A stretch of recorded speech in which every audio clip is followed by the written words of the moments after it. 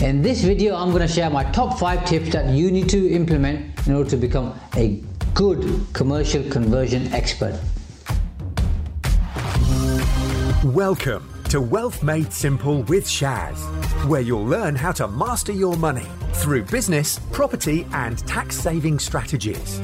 Your host has collectively helped his clients make tens of millions of pounds in additional profits through these strategic approaches to business. Introducing Shaz Nawaz, an award-winning chartered accountant, property tax expert, entrepreneur, and property investor. Number 1, sourcing a good deal, which is what imperative really if you think about it, because if you end up getting a bad deal, then you're pretty much snookered unless you're really good at making things happen and changing them around, which requires a lot of effort. The best thing to do is avoid bad deals.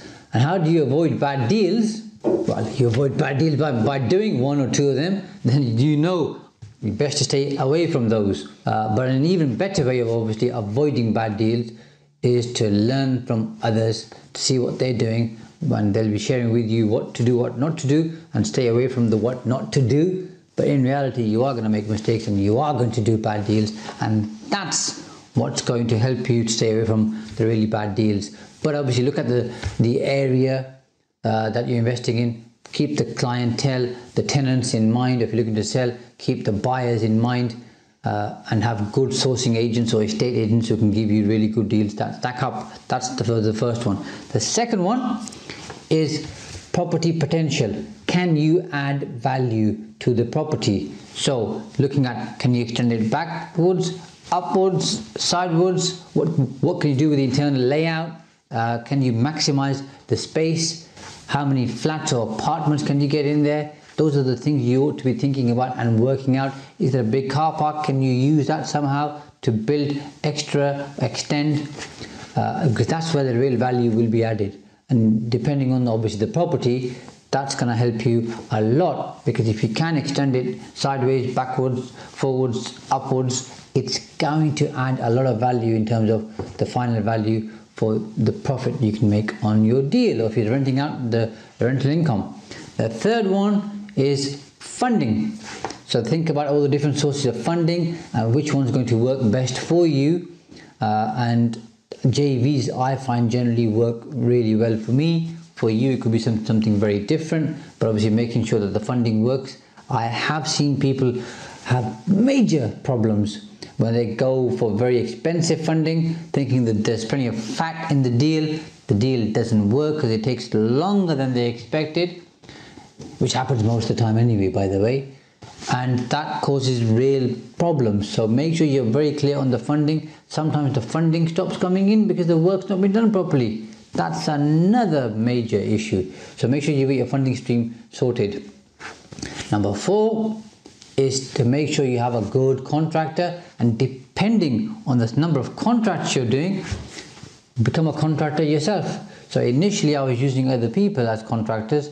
Now going forward, I've got my own team. So we're the developer and we're the contractor, and that's really good, and it gives me more control over the whole thing, and it works a lot better in my view. But do your due diligence on a contractor. Make sure that they can do the job that they're promising they're going to do for you on the time that they're going to do it, and the price that they've said that they'll do it at. The price always varies because there's variations, so you need to be very, very tight on that. And number 5, which is the most important, is make sure you do the maths. So the maths should be done earlier, by the way, but make sure the deal stacks up.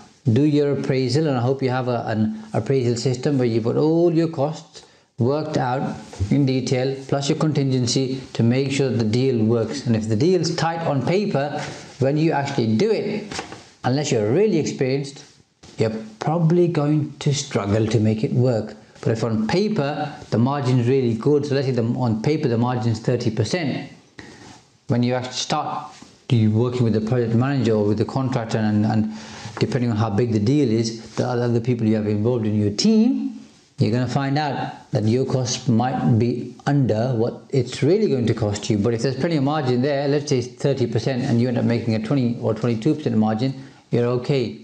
But if you're starting off with a 20 or 18 or 16% margin, which is low, by the way, you're going to end up on 10, 12%. It's not worth doing, in my view. So make sure you do the maths, make sure you run your appraisal or your numbers through your appraisal system to make sure the deal works. And if it doesn't work, walk away. It could be a nice, lovely property. I've seen a number of those, and you fall in love with the property or the location. The numbers don't work.